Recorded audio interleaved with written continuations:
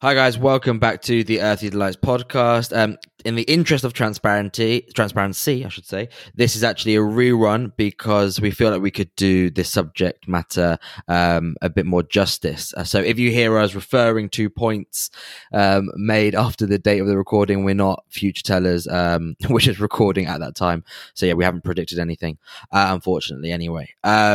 What we're going to try to do, guys, here is we're going to talk about the benefits of social media and negatives of social media, but try to think about it more nuanced. You've all heard, it makes us insecure because we follow models and this, that, and the other, and those things. I think those points have been oversaturated and they've been exhausted, and so we're not going to talk about those points. I think the three main points that we've seen in light of some recent events that have made us think about social media and how we use it are whether social media is a good platform, obviously Facebook, Instagram, Twitter, all of them. Are they good platforms for having meaningful conversations that can help change the world? So I know some people disagree with that statement and some people would agree.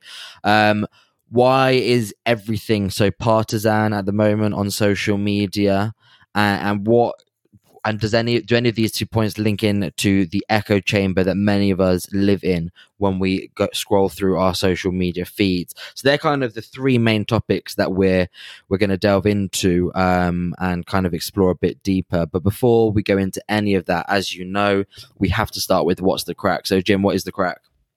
Crack is very good, man. I woke up today with a text from my good friend Dermo asking me to go to the sea. Lovely Dermo. Yeah, man. Oh, yeah. Me and Dermo embrace the sea like nothing else. Like me and Dermo said, there's knowledge in the sea. You go in it, yeah.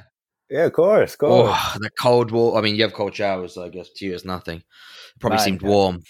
I tell you, like, there's this quote. I don't know if I've referenced it before, right?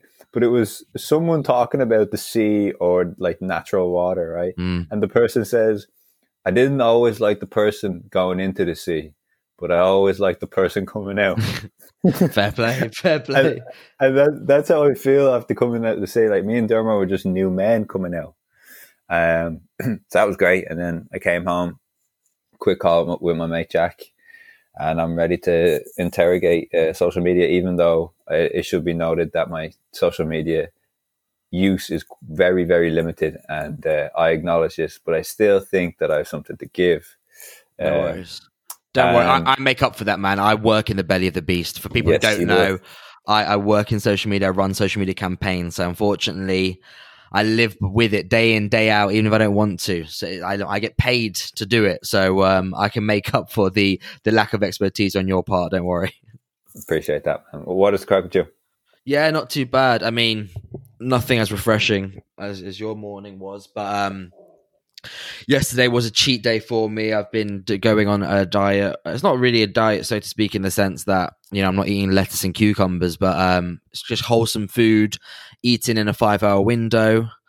And I do that, and we basically have like 2 meals within a 5-hour window. And and then I go for a run every evening for 2 weeks. And then at the end of that 2 weeks, I get to treat myself. And I normally go kind of too hard, go big or go home. But sometimes I go to a mansion. It's that big. And so today I woke up for the first time in ages with digestion problems. And yeah, like acid reflux and stuff, and it was just horrible. So that reminded me why I'm doing this in the first place.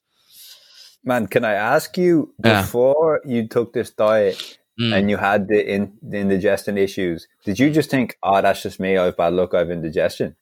No, I knew what gives me indigestion. Everyone's different, right? So, for example, my dad, he gets indigestion from onions. So if he eats anything that has like a lot of onions in it, he'll probably get it that night or the morning after.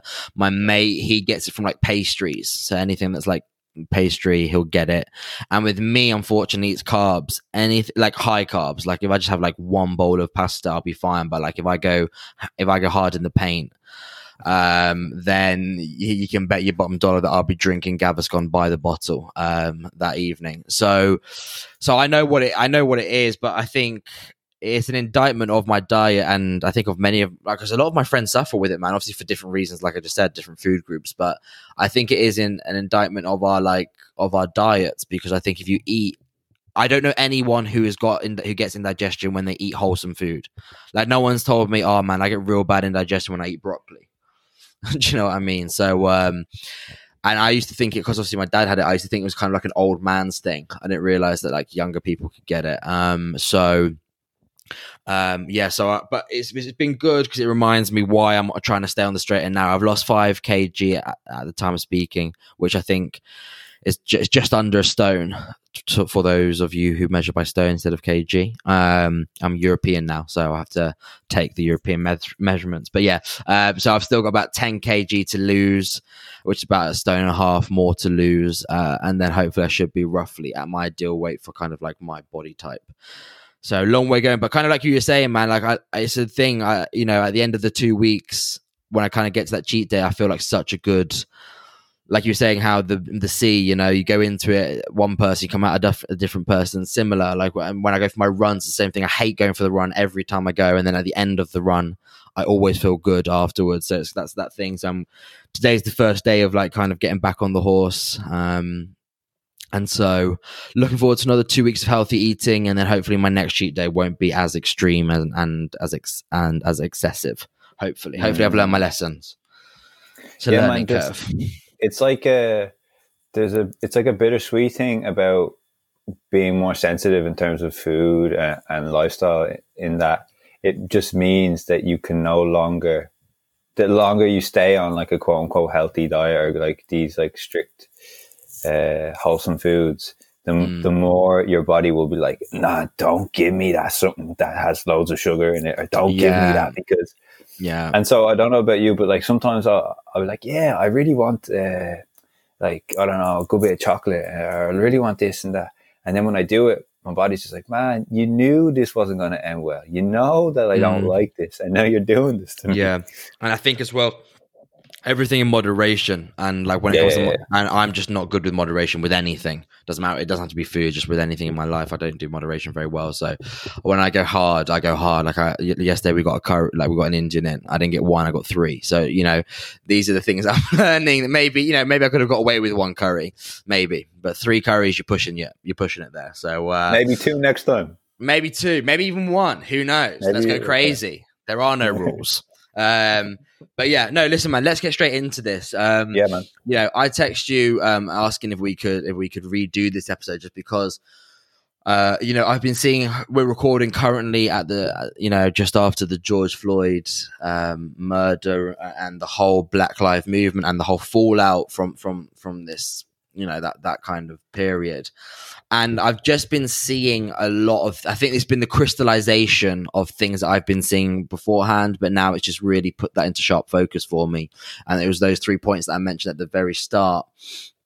And, one point that I've heard you say, and I've heard a lot of other people say, and it's not saying that one's right or wrong, but I do question the point, is the thought that social media, Facebook, Twitter, Instagram, whatever it may be, isn't the place to hold meaningful conversation regarding whatever. At the moment it's Black Lives Matter, but whether it's sexism or, Me Too thing, or homophobia, or whatever the conversation may be, apparently a lot of people seem to believe that social media isn't the platform that we should be having these conversations on. Do you kind of what you want to explain on your point before I commence the bashing?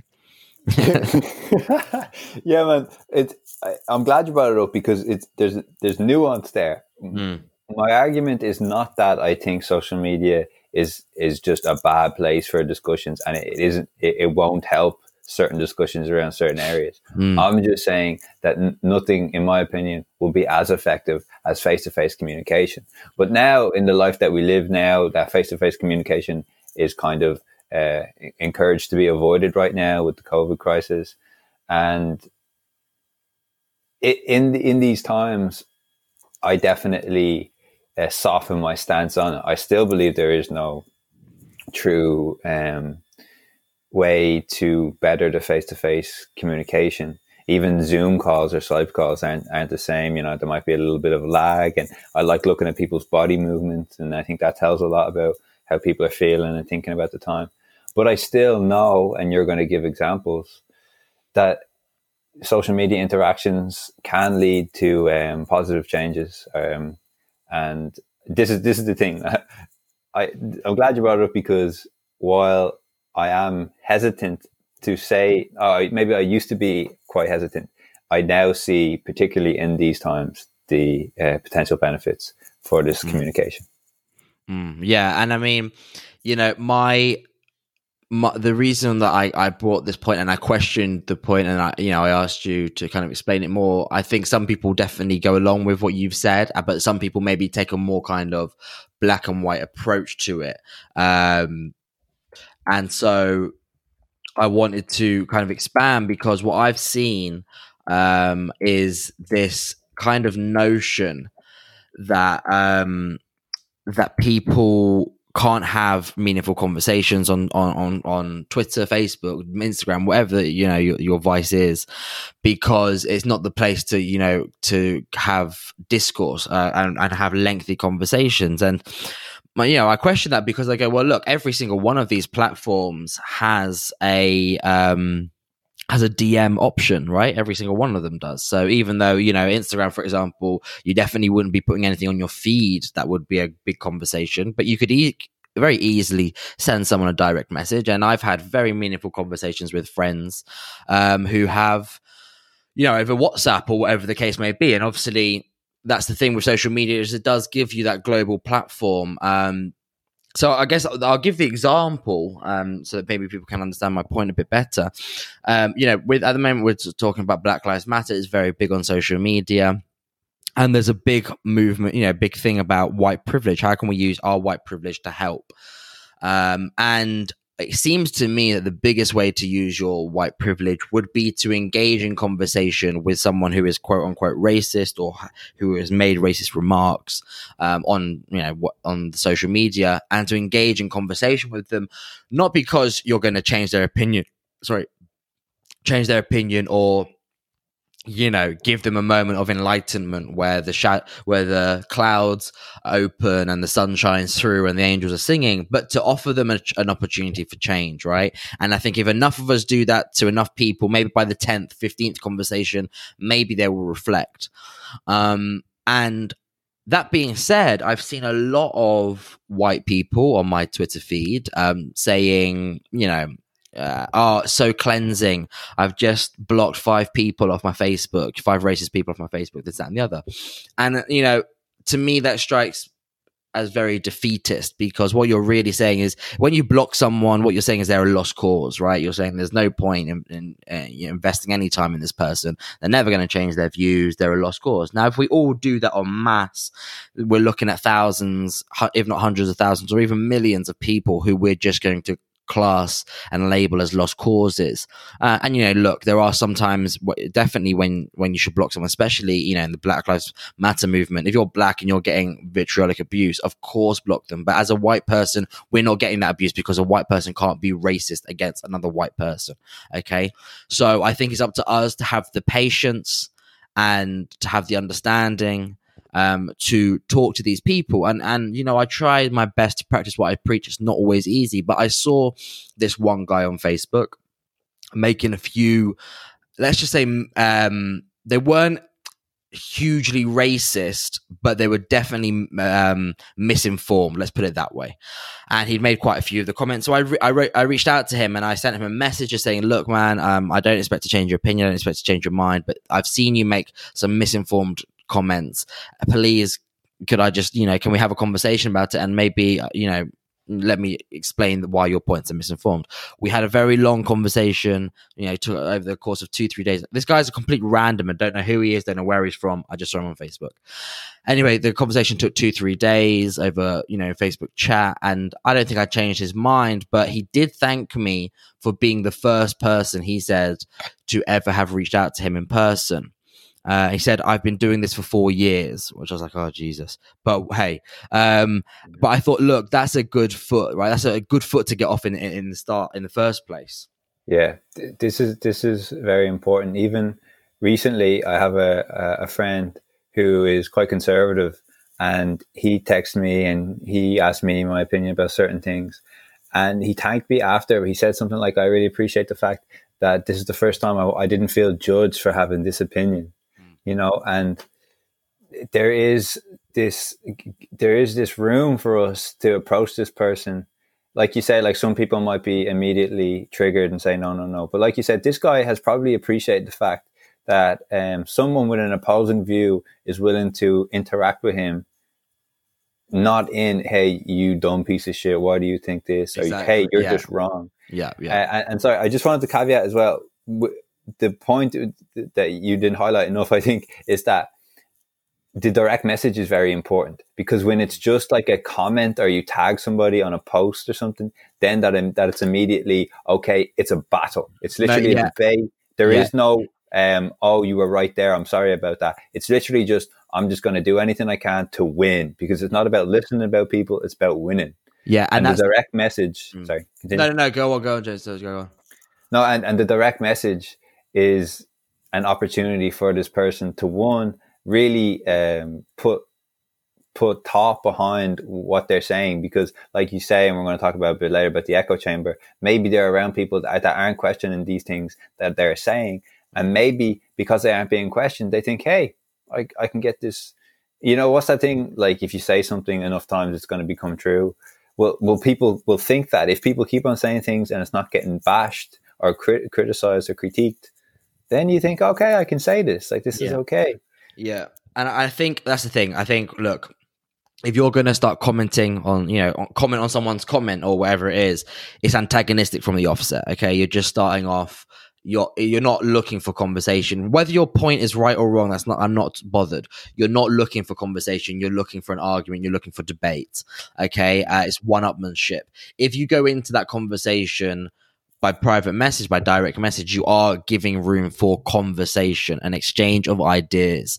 Okay. And that's the important thing there. And that's the thing, is what I've seen, especially with the Black Lives Matter thing, and it's been bugging me a lot, is this is, like I say, the Black Lives, it hasn't just happened with the Black Lives Matter. It's just that the Black Lives Matter thing has really shined a light on it. It's the crystallization of a culture that was pre-existent before this. But we have this peacock culture where, I think a lot of people en masse now, white people would understand our role and we have a role to play in this fight against racism. Okay. And that's a really positive thing.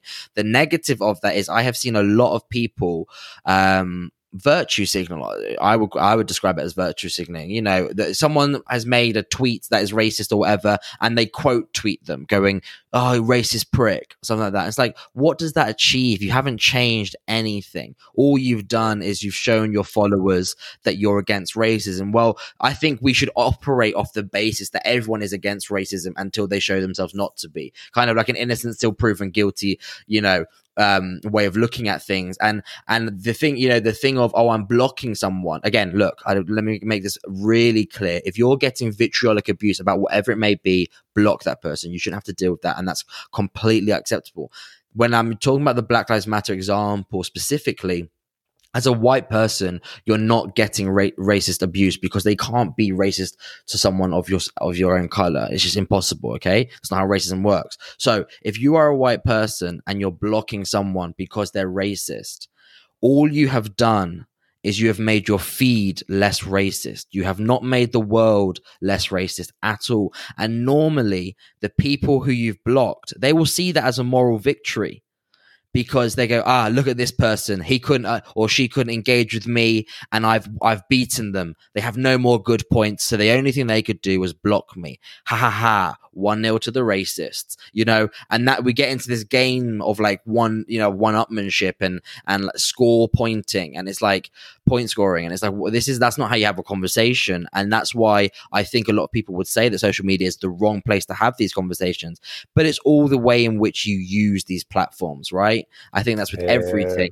Nothing, we've spoken about this before, nothing is inherently bad. There is no such thing as a bad drug. How do you use that drug? That makes it bad. There is no such thing as a bad anything. H2O, water, gives us life. It can also drown you. Okay, it's how you use it is what makes it. Will ultimately decides whether it's a good thing or a bad thing. And sorry, James. Sorry, go on. Sorry, and also just to pick up on what you're saying there, the intention. So, for instance, when me and Dermot were there this morning, he was talking about how, in mindfulness and at the start a lot of yoga sessions, the yoga teacher will encourage you to have an intention before the practice.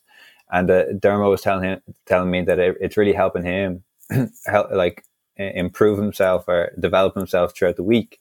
And in the same sense, I think we need to try. I mean, and I'm going to give a quick example yesterday of asking ourselves, what is our attention behind this, right? And the example is, I had this economist, just quickly detour. I followed this economist on Twitter, and he put up this graph and was saying something like, wow, look how much GDP has decreased, right? Mm-hmm. And I was felt a certain way where I had a strong urge, such a strong urge that I had typed it and was just about to press send. And I was just about to say, fuck GDP as a measure of an economic system. Like we can't be, in my opinion, we can't be judging an economic system based on gross domestic product. Like it's a false way. And I was just about to click fuck GDP. And then I thought, wait, what's my intention here? Am I learning anything by saying fuck GDP? I'll probably get a few people saying, hey, fuck you. Then I'll probably get a few people say, yeah, James, fuck GDP. And then I thought, yeah, I don't need this. Yeah, exactly. And it's not beneficial 100%. For anyone. And that's the other thing, man, is the peacock culture, because, you know, you do that and you garner a few likes. Okay, brilliant. But that doesn't change your life, hasn't changed the world.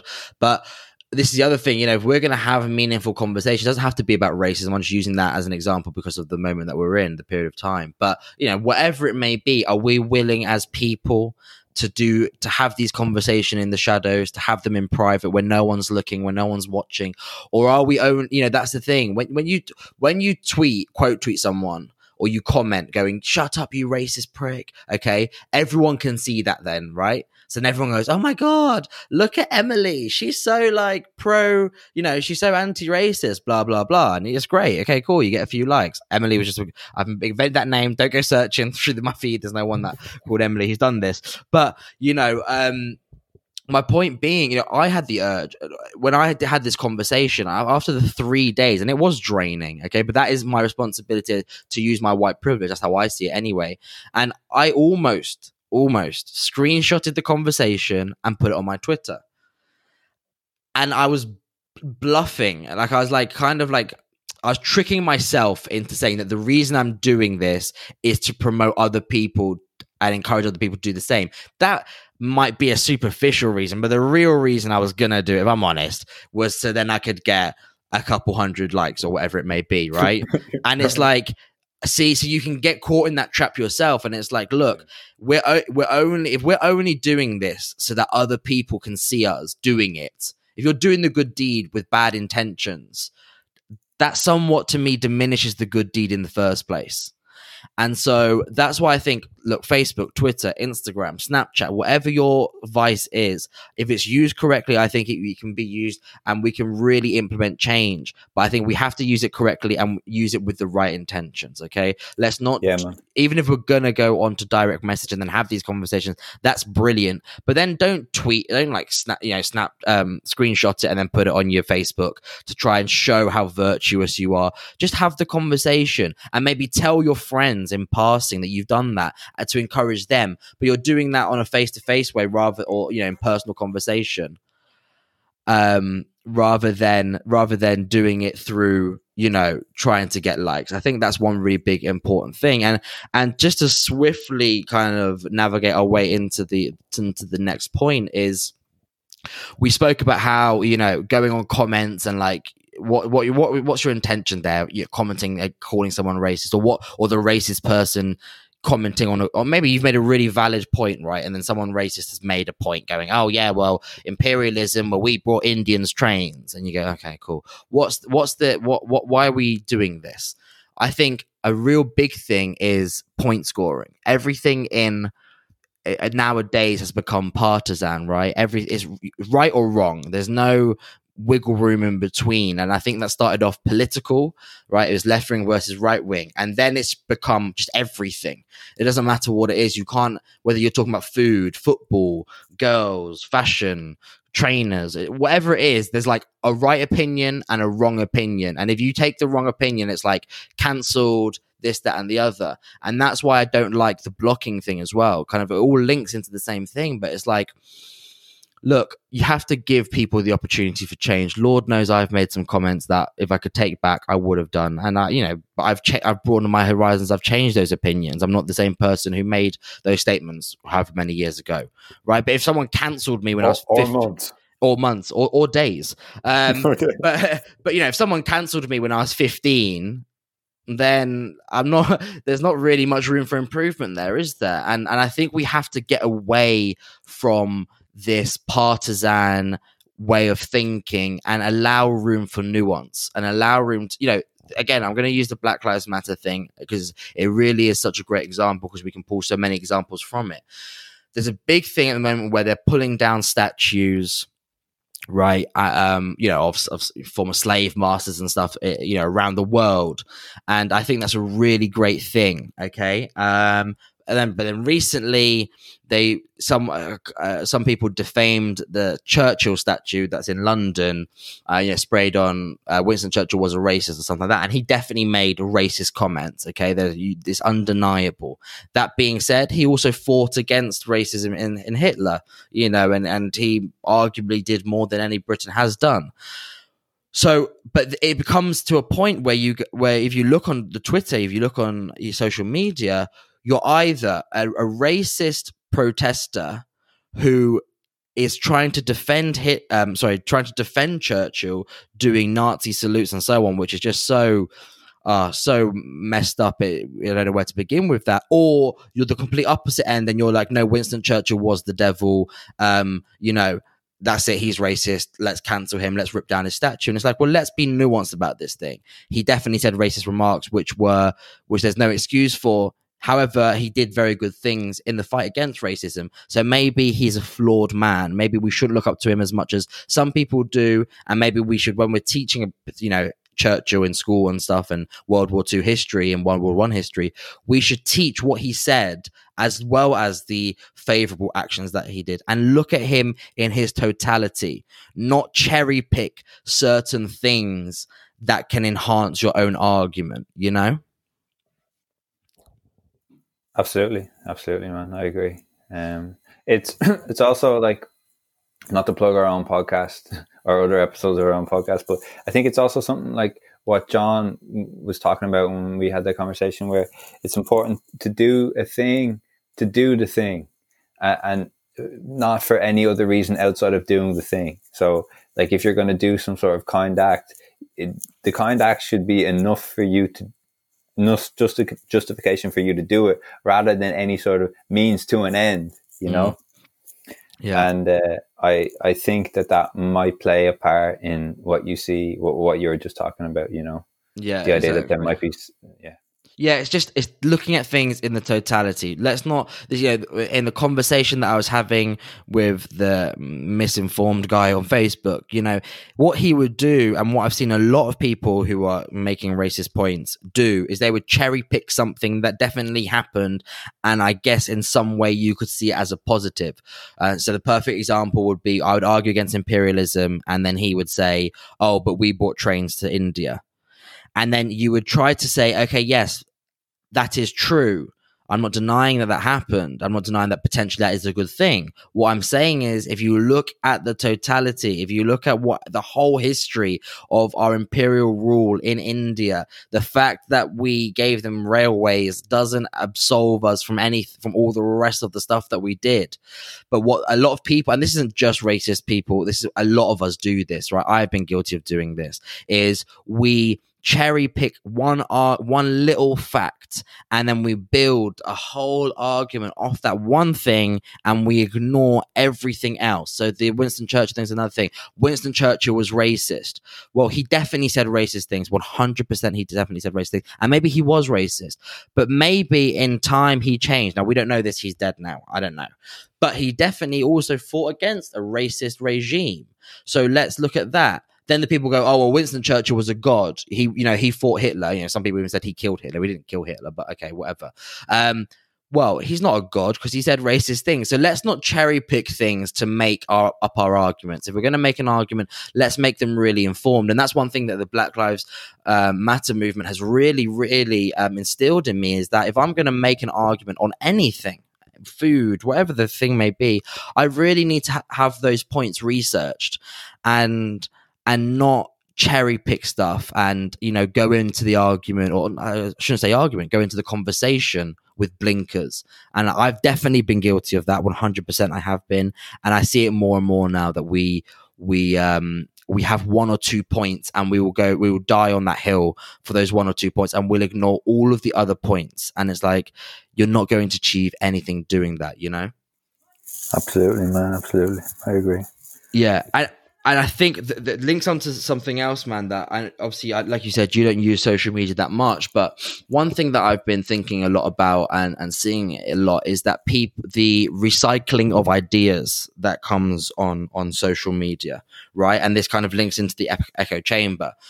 I think a lot of us, I'm going to put myself in this bracket. I don't want to speak for anyone else, but I have been guilty of this, and I'm trying more and more so not to be guilty of this.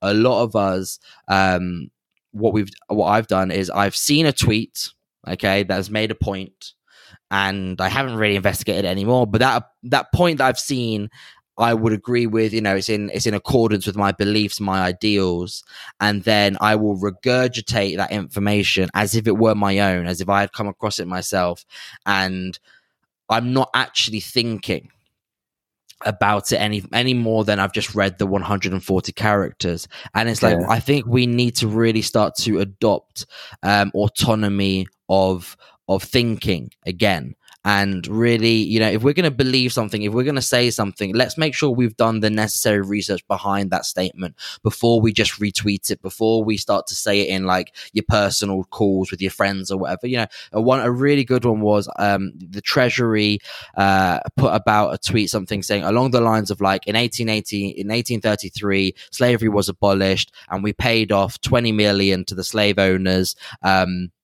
for quote unquote loss of property, which amounted to about 17 billion in today's money, and was only, you know, a sum so large that was only paid off in 2015. Now, if you're anti-racist, that is a very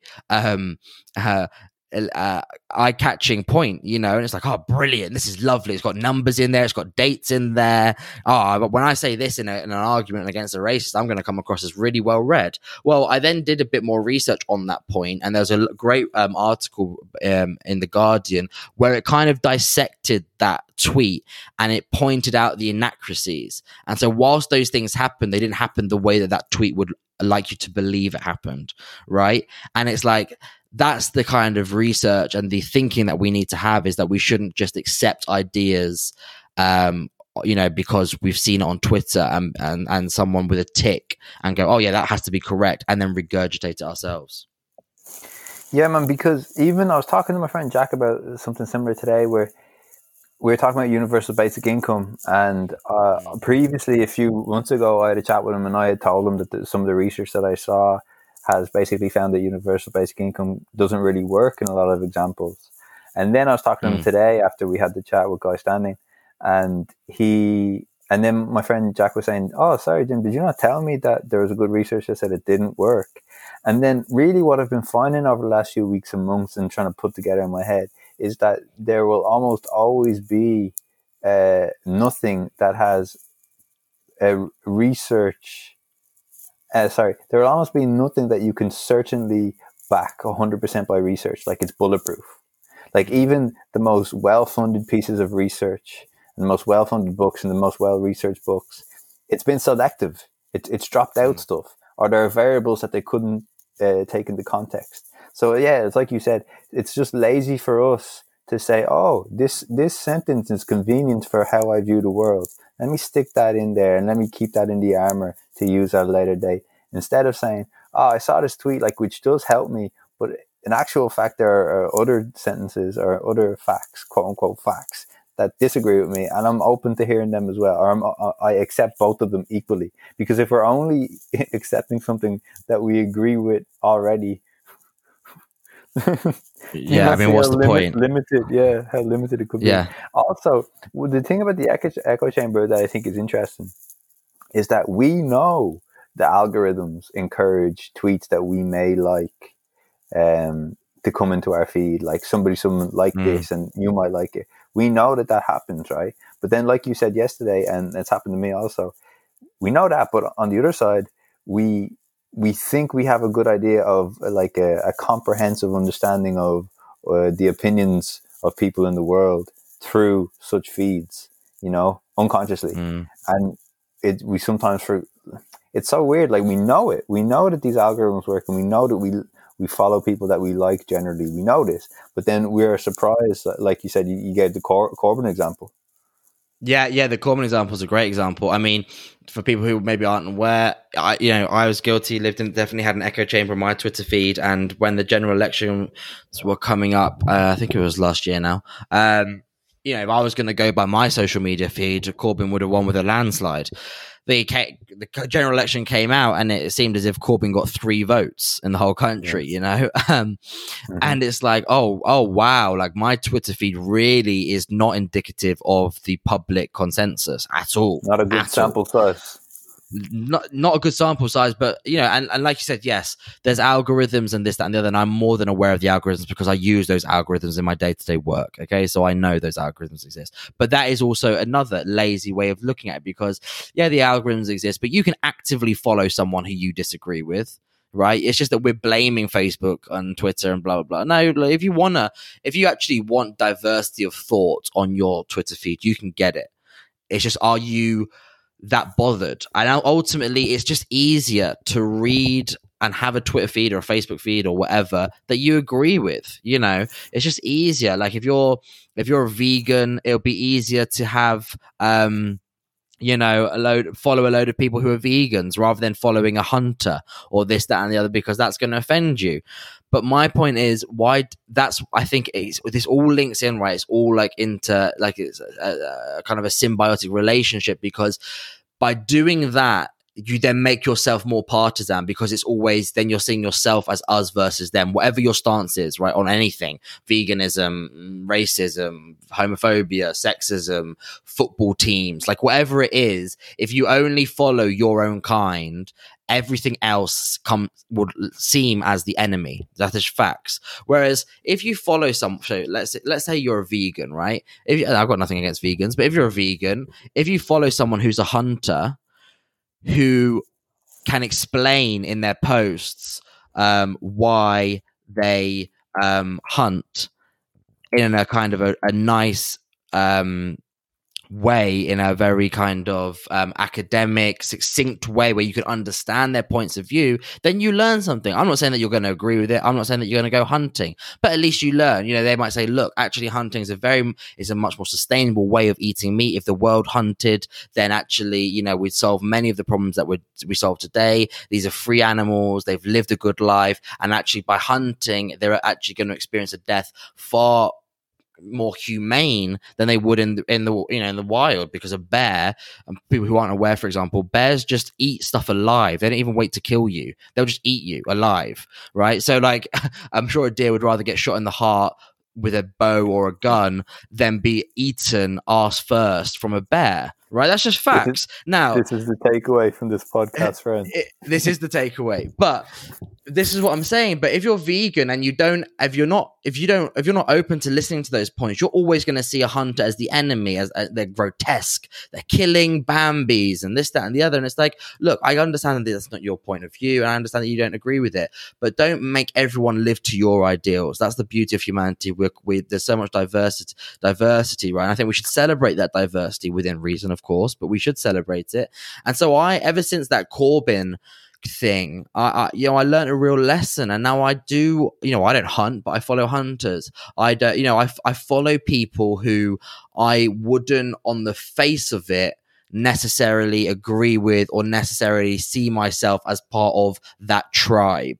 Right. And it comes down to tribalism ultimately. But I do really gain something from seeing how other people live and think. And that means that when I go out into the world and I talk to people who aren't in my own echo chamber, they might be right wing or whatever it is that, they might, for example, I'm not Christian at all.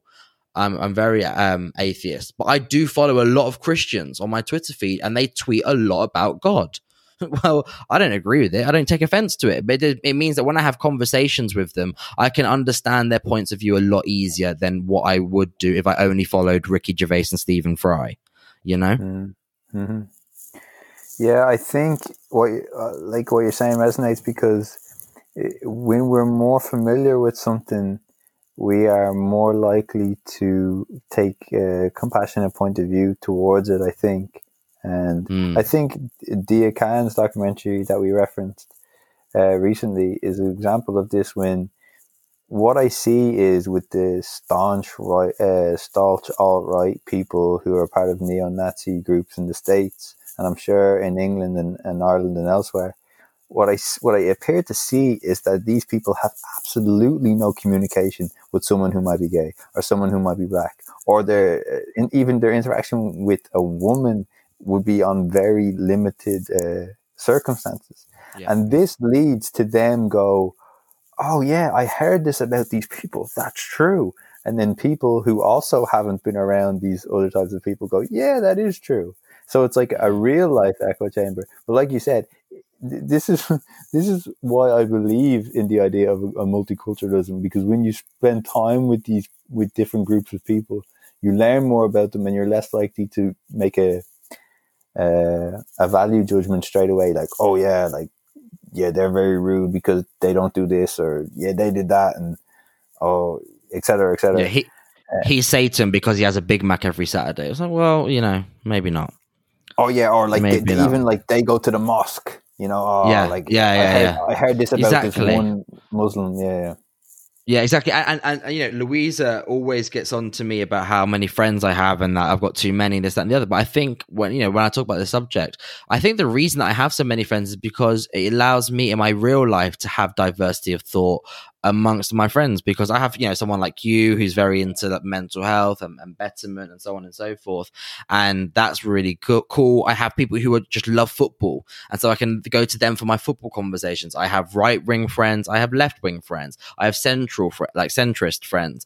I have people who don't care about politics whatsoever. I have Christian friends. I have agnostic friends. I have atheist friends, and I have friends that are girls. I have friends that are boys. All of these things, black friends, white friends, all of these things help contribute to make you a better person, right? Because you don't live in an echo chamber. And I think so I've tried to replicate that on my own social media feeds now, where it's like, okay, cool. Like I now have a really diversified feed, and from when I'm scrolling, I don't know what opinion, I might have Piers Morgan, and then straight underneath Piers Morgan have Jeremy Corbyn tweeting. Do you know what I mean? And you would maybe say that those people are diametrically opposed. But then actually, I think Piers Morgan, for example, in the Black Lives Matter thing, has potentially surprised a lot of people. But that's because people, write Piers Morgan off because he says inflammatory things. You have to recognize he does these things for his job. Whether he believes some of the stuff he says or not is a different question. But I think this is the thing, is that we're too ready to just write people off from the offset. They make one bad comment or they make a comment that you don't necessarily agree with, and it's like, oh, he's the enemy. It's like, well, let's give that person a chance. Let's talk to them. And let's give that, and then more than that, looking at kind of in a whole way, is that let's look at that group and not just write them off completely. There's always going to be deplorable people in any group, because unfortunately humans are flawed. And if in a group of, Joe Rogan always says, it's true though, in a group of 100 people, what are the chances that you're going to get an idiot? Pretty high, right? At least one. So it doesn't matter what group they claim to be part of, you're always going to get an idiot. So if you're just going to write off a whole group because of one idiot, I think you're really losing out on diversity there. And I think that's something that we could definitely actively change on our social media feeds for sure. Also, I'm just thinking now, maybe not all of us believe that our social media is a fair representation of us. And then for people to judge us based off some of our tweets, we probably don't. We're probably not happy about that. I mean, we're conscious that it probably happens. But if I were to say, "Oh, Seb, but I learned a lot about you through your Twitter," I mean, you might say, "Yeah," but you might say, "Oh, well, really, they don't know anything about like my childhood in Italy, or they don't know anything about this and that." So really, it's only a fractured part of you, also. And I think we forget that as well. Like the person is not their social media. No, and it depends on how you use it. I mean, I use my social media for two reasons. sometimes I'm in a jokey mood, and so I'll just, I like to play devil's advocate. I'll be the jester, and I'll just like say something stupid. I try to make sure it's never offensive, but I'll say something stupid. On the other hand, sometimes when I'm feeling in a more serious mood, I'll try to like make a point that I really strongly agree with. If you don't understand that, you're gonna think either all of my points are stupid and I'm trying to get a rise out of people and trying to get a nibble, or all of my points are serious, and then you're going to misconstrue them. People use social media in very different ways, and that's something to take into consideration as well. That some people just use it for fun, and that's all it is. Some people use it only to promote themselves, or put selfies on or whatever, and some people use it to talk about politics and their personal beliefs, and all of those things are fine. I just think we should really allow people to breathe, and it's like, let's not just put people into boxes. Oh, he's this, he's that. Because ultimately, I think we're all a lot more complicated than any of us like to believe. Okay, there's very few people who fit into one box ever. Whatever that box may be. I would say nobody. Yeah. Yeah, exactly. Yeah. So I unless Jim, is there anything else that you'd want to bring in there that I've missed, or that you wanted to bring up there? I'm very happy with that. Yeah. All groovy. Nice and concise. For once. Yes. No, well, guys, thank you for listening. We just thought it was important to maybe shine a light on some of those points that maybe some people hadn't thought about, or whatever the case may be, and especially in light of recent situations. And hopefully you've enjoyed the conversation. And make sure you're following us, subscribing to us, and looking out for all of our podcasts, future podcasts. We've got some really, really great guests. I mean, Jim and I can't really believe our luck, to be honest. So we hope you. It really is hard. So we hope you enjoy the ones that are coming. There'll be a lot less of Jim and I talking, and we can just let the experts give their opinions. But guys, thank you for listening. As always, keep safe and keep listening. Thanks, guys. All the best.